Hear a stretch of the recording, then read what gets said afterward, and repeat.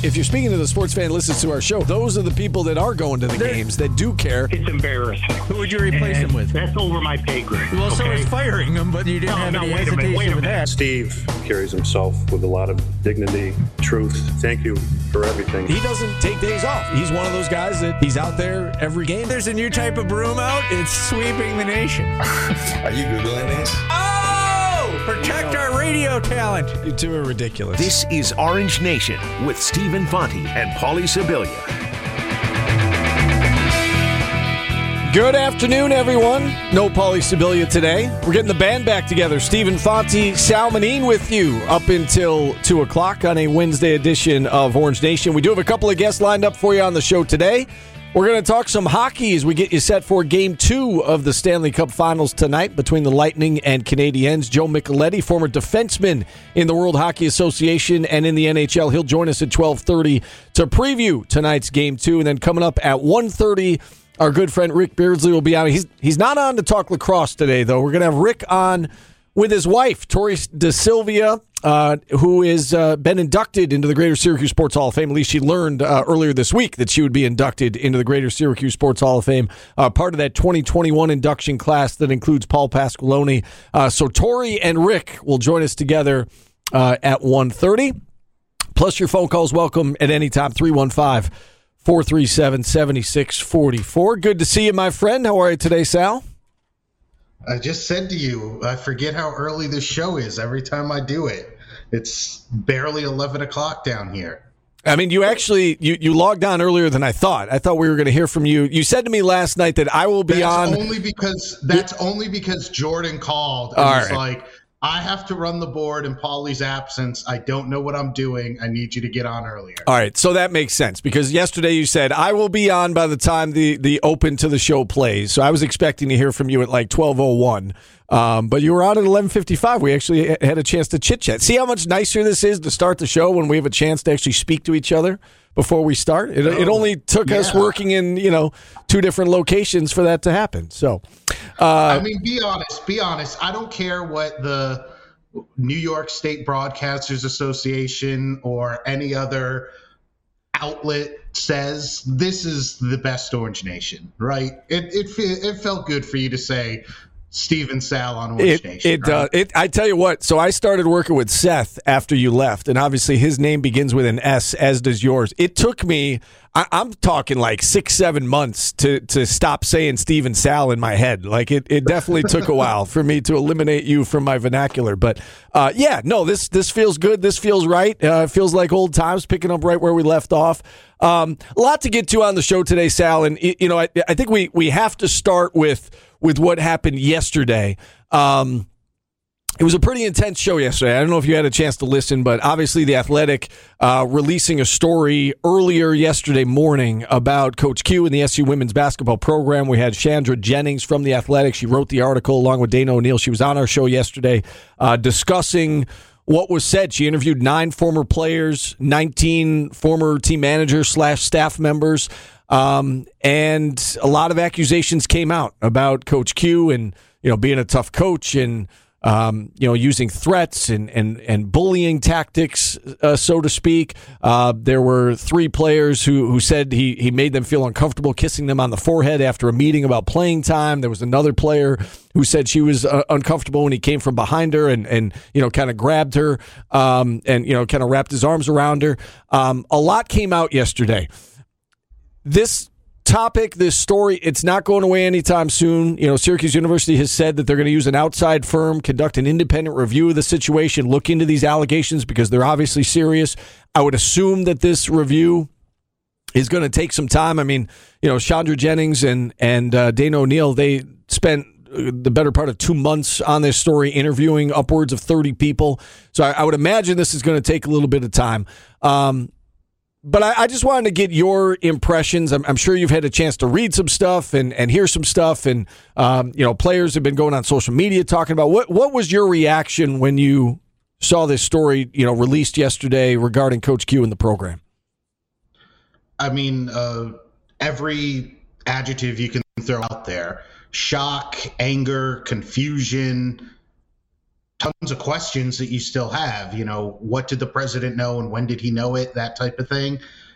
Obviously, you and I have gotten to know Coach Q a little bit over the years and have interviewed him, and you'll run into him sometimes out in public, and what you see him accused of in print obviously doesn't jive with the Coach Q that a lot of us have gotten to know and to see and experience. But that's obviously a lot different than what goes on every day in practice and in meetings and on campus. And so when you see it staring you right there in the face, there's a lot of it that you go, that's not something that I can get behind. And especially as an alum, it makes you angry to think that there were this many athletes and this many young women who felt so uncomfortable with their experience at Syracuse. And so that's one of the many questions with, well, why wasn't something being before you even get into, well, why did so many players leave? Is it a matter of sour grapes over playing time or what your role is or whatever the case may be? Just the simple fact that there seems to be this number of individuals who felt uncomfortable with their experience, you wonder what's happening within the athletic department, that there was not a better avenue that they could address some of the concerns that some of these kids have. Then at the same time, as I listened to you and Paulie's interview with Chantel, and then Brent had Dana O'Neill on later. I listened to both of those, and some of the things that you hear about and you see in the article, you go, well, what's the line between being too hard, coaching too hard, and this is grown woman Division I college basketball that yes, coaches yell and they raise their voice and sometimes they use colorful language, but then some of the other things about inappropriate touching, there's just so many questions that you have that I don't think you, I, or most fans are ever going to truly have the answer to. So I'm glad that SU is, even if it is a little too late, at least getting some type of outside impartial third party to come in and look at what did or did not happen. And you hope that all the players and managers and various people who were interviewed for the Athletic article, you hope that they'll at least talk to somebody so you can figure out just what did or did not go down. So I don't know that I'm really, breaking the mold or saying anything that you guys haven't discussed over the last 24 hours on a variety of shows there at ESPN Radio, but it's still just a very weird, awkward, confusing situation that, like you just said, it's probably going to be a while before we get the full resolution. Yeah, there are a lot of questions, and one of the questions I asked, Chantel Jennings was, why did you and Dana O'Neill decide you want to delve deeper into this topic? And she said, first and foremost, we wanted to know why. The question was being asked, why did essentially the entire team leave? Why did 11 players leave the program? And they wanted to delve deeper into that, and this is what they uncovered. This is what they came across, and she pointed out that just because the players are unnamed in the article with their comments, she wanted to make it clear that it doesn't mean that it's not true, and that is a valid point. And so now it's going to be up to this outside firm to do an independent review to determine what is true and what is not, and we'll see how things move along. So I just want our listeners to know that we're open to talking about it. If you want to give us a call at 315-437-7644. A lot of questions remain. I'm not sure we're going to get those questions answered anytime soon, but we can certainly discuss. But I felt like we had to at least start the show with it, Sal, and we can move on. There's plenty of other things we can get into and will get into. But it is obviously a serious topic, and so when we break away from it, it's not like we've forgotten about it. We're not ignoring it. We're not trying to dodge it. There are a lot of questions right now, and again, if you'd like to check in, feel free to give us a call. But we do need to move on, and we'll move on to other things. And one of those other things, Sal, is this topic of name, image, and likeness in college athletics, a topic that has been around for quite some time. That it finally looks like it's going to come to be. The NCAA's Division I Board of Directors is scheduled to meet today, at which time they are expected to temporarily suspend amateurism rules, which would allow players beginning tomorrow to begin to benefit off their name, image, and likeness. There are 10 states that already have laws in place. There are 5 more that are expected to have laws in place regarding name, image, and likeness by September 1st. A state like New York that does not have a law in place, athletes, again, tomorrow can begin benefiting off their name, image, and likeness. And in the states where there are laws, the laws of the state will govern, and it's up to the different states. And Texas is one of those states. And the different colleges. So since you are down in Texas, why don't you kind of bring us up to date with what is going on down there? I know that you cover the University of Houston rather closely. What can you tell us about the situation in Texas and the situation with the University of Houston? I mean, not unlike a lot of the schools down here are embracing name, image, likeness. The University of Houston has started what is essentially a business program. It's a special program just for student athletes that is going to help them navigate the world of name, image, likeness, and how do you maximize your earning potential, your marketability.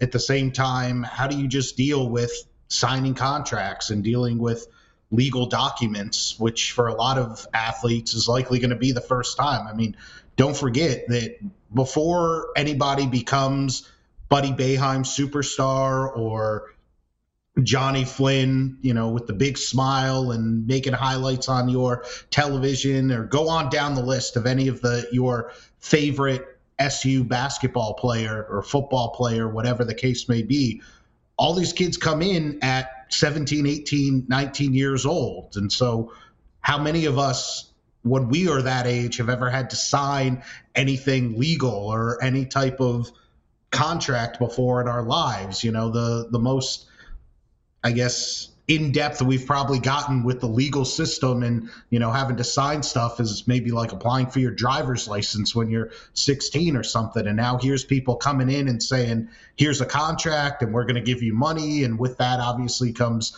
strings and responsibilities. So, I know that the University of Houston isn't alone in that regard, that there's going to be formal programs in place to help athletes not only figure out and understand all that stuff. The University of Houston's doing it through their business school, but then there's the other side of, well, now that this is formally a business, even though you can say that's what big time college athletics has always been, now you got to, as a businessman or woman, you got to figure out, well, how do I make the most of this? Not everybody's going to come in as a Carmelo Anthony 5-star recruit who everybody in the country knows you before you've even stepped foot on Jim Boeheim court for the first time. So how do you come in and figure out the best way to take advantage of your name, image, likeness for your benefit in some regard? So again, as you mentioned, it starts July 1 for a handful of states that already have laws on the books, and Texas is one of those laws. So, we'll start to see up close just what that looks like in the next few days. And I really wonder, Sal, how this will affect the recruiting process, because I think I think we all agree that the student athletes in college need more. They need to be able to share and get their piece of the pie. It's a multi-billion-dollar industry. They need their piece of the pie and should be given their piece of the pie. And if college basketball, for instance, doesn't want to keep losing players to the developmental leagues, like Dior Johnson offered $1.2 million to go play down in Australia for a year, how do you sweeten the pot? This is one of the ways to sweeten the pot. So I do think it's past due and it's past time to make this happen. However, I do kind of wonder aloud how this is going to look from a recruiting standpoint. I know that you're removed down there in Texas, but Syracuse is going hard after several highly touted recruits from a basketball perspective, like they always do. They've already landed 2 of them. They may land up to 5. How does that look moving forward? Does part of the recruiting process become, here's the Mello Center. We visit the Dome. Oh, you're interested in becoming a communications major? We'll take you through Newhouse, and we'll swing by the local car dealership and introduce you to. Right? I mean, You Village. Well, you laugh, but is that going to become part of the recruiting process? To introduce you to, right? And then, what can you do for me in terms of my sponsorships, my endorsements? do you have some of those things on the table? I would imagine that you would before you committed to a place Syracuse or Duke or Michigan, wanting to make sure that you're going to be taken care of, quote unquote, from a financial standpoint. So I am curious, and I'm curious to get your thoughts on what you think it looks like. But it seems obvious to me that is going to become part of the recruiting process. I think it's going to be without question, not just in central New York, but in all the big college towns. There's going to be like a set route that they're going to have. Somebody's going to have to figure out, what do we drive these recruits by, even if it's, somewhat surreptitiously that just, oh, yeah, we're going to take you to get a bite to eat before we go look at the dorm rooms. But where are we going to drive them by that we just happen to see a giant billboard that has Tiana Mangakahia's face on it, holding up a Drex sub saying, come eat at Drex. I just think about the first time you exit the thruway, you got to get on 81 and then you make that turn onto 481 heading towards campus. And I just could see that there's going to be a few extra billboards, I think, in the next few years that they're going to make sure to put up, Bill Rapp Superstore, and there's going to be a picture of Benny Williams right there front and center so that all the recruits can see, like, all right, that can be me next year. That can be me in a few years. So I think it's going to be part of the recruiting pitch. I think it's actually going to play not just, and I realize I'm not the first one to say this, but it's not going to just be, Syracuse is, quote, a basketball school. So whoever the best one or two players on the men's basketball team, they're going to get all kinds of contracts and endorsement opportunities and get paid to show up and sign autographs and take pictures and all that. I just think about, I'm obviously a big lacrosse guy. Like, that is such a tight-knit community. Yeah. And everybody kind of knows everyone, or is at least aware of what's going on all across the spectrum of lacrosse, that if you are a premier lacrosse player, maybe, Drivers Village is not signing you up to the same type of deal they're going to give the men's basketball players. But STX and Warrior and Maverick and all the different lacrosse stores and companies, they're going to come after whoever's wearing 22. They're going to come after whoever the best player on Kayla Trainer's team is, and they're going to say, we want to put you on a poster, and we want to pay you to walk around wearing an STX shirt or holding a Warrior. And now's where you get into some of the different things about, Syracuse is a Nike school, so what can players wear and not wear? And does that now mean that they have to exclusively use Nike gear, or when they're off campus, can they use something else? Or does that mean now that Nike has to pay all the individual players? But I just think, from looking at, I guess, I don't know if niche is the right word because of the connotation that may present, but some of the non-revenue sports, basically anything that's not football or basketball, that you're going to see those players are going to immediately benefit. Because especially in the world of lacrosse, yes, technically we do have the PLL, and they're launching the Athletes United, the new women's professional league, but it's still college lacrosse is the pinnacle of the sport. So those players are going to immediately become superstars overnight in terms of their earning potential. Yeah, I want to keep this conversation going. We do have to take our first time out. Give us a call if you want to check in, 315-437-7644. I agree with everything you're saying. I think this could be very good for Syracuse. You mentioned lacrosse. We'll talk more about that on the other side. Got to take our first time out. We're back after this on ESPN Radio. On Twitch, Q Sports Talk and ESPN Radio 97.7 and 100.1. This is Orange Nation.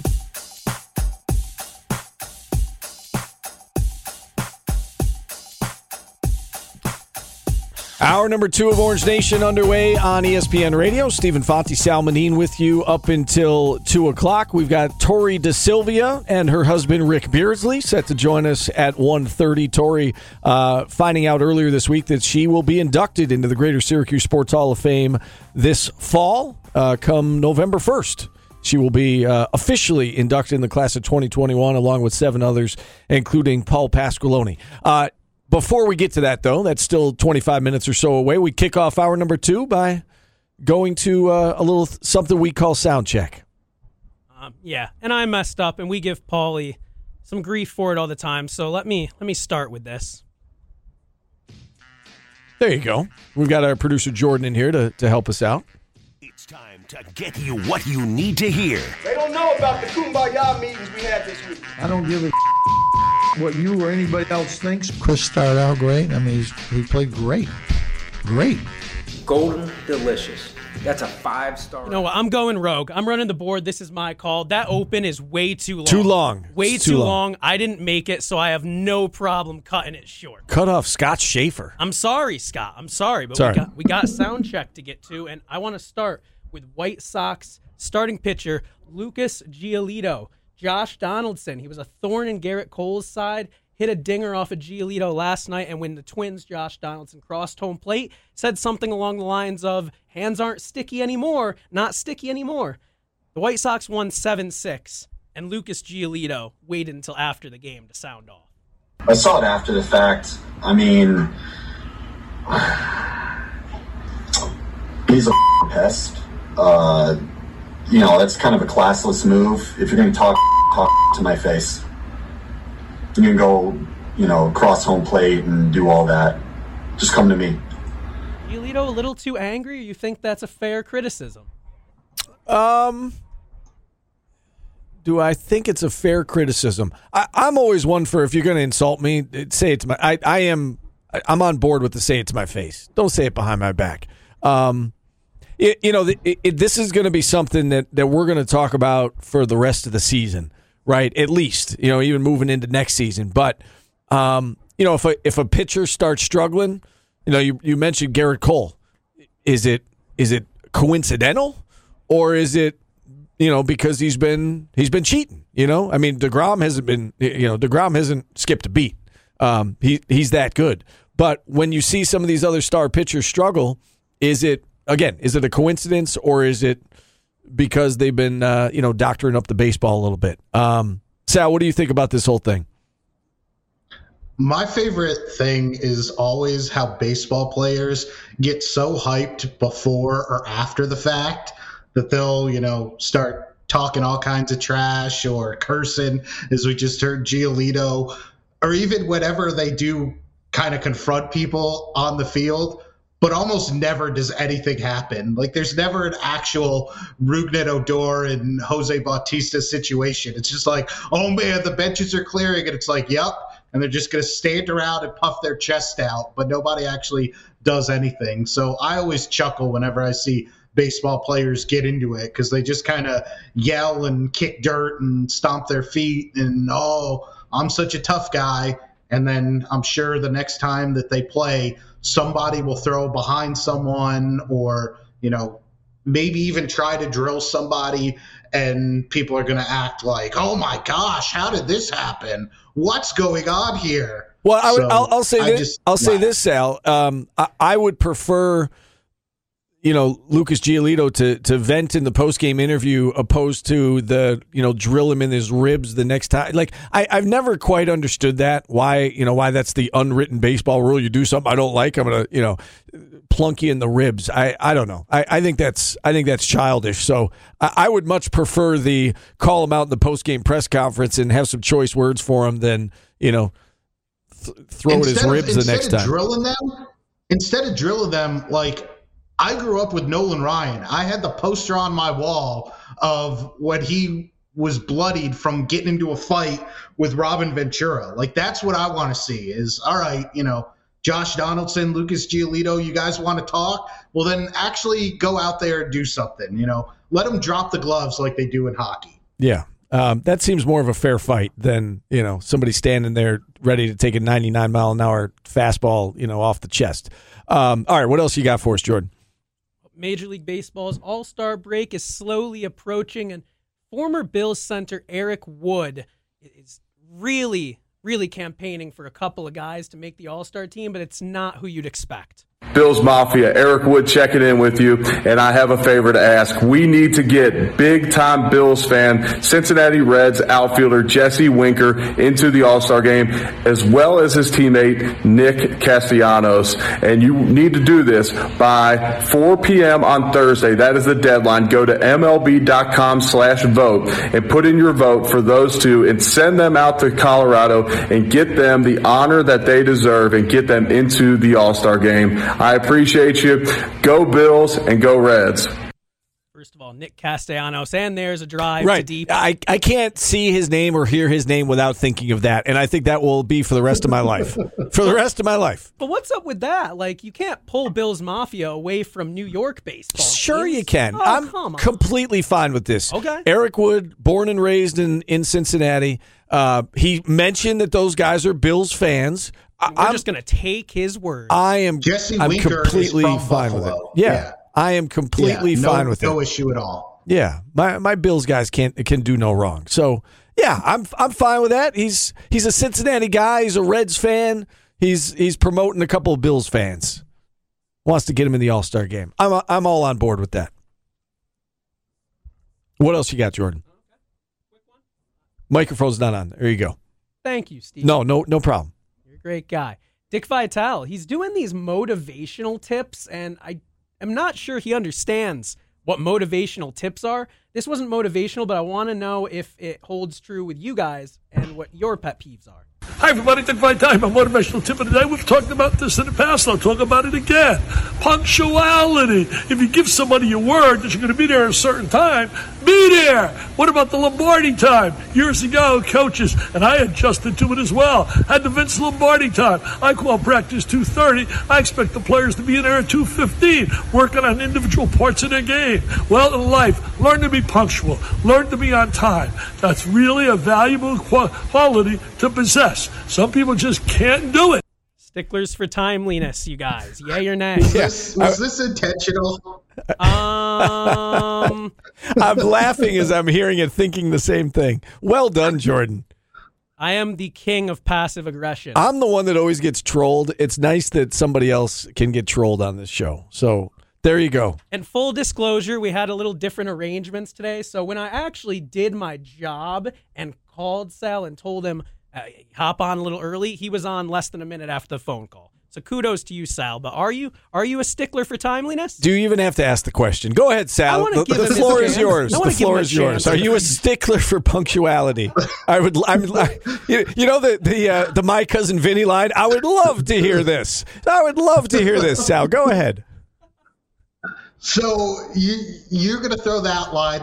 One of the lines that I live my life by is John Travolta in Get Shorty when he says, when you're important enough, people wait, okay? Like, life goes on, okay? I'll get there when I get there, all right? You needn't worry.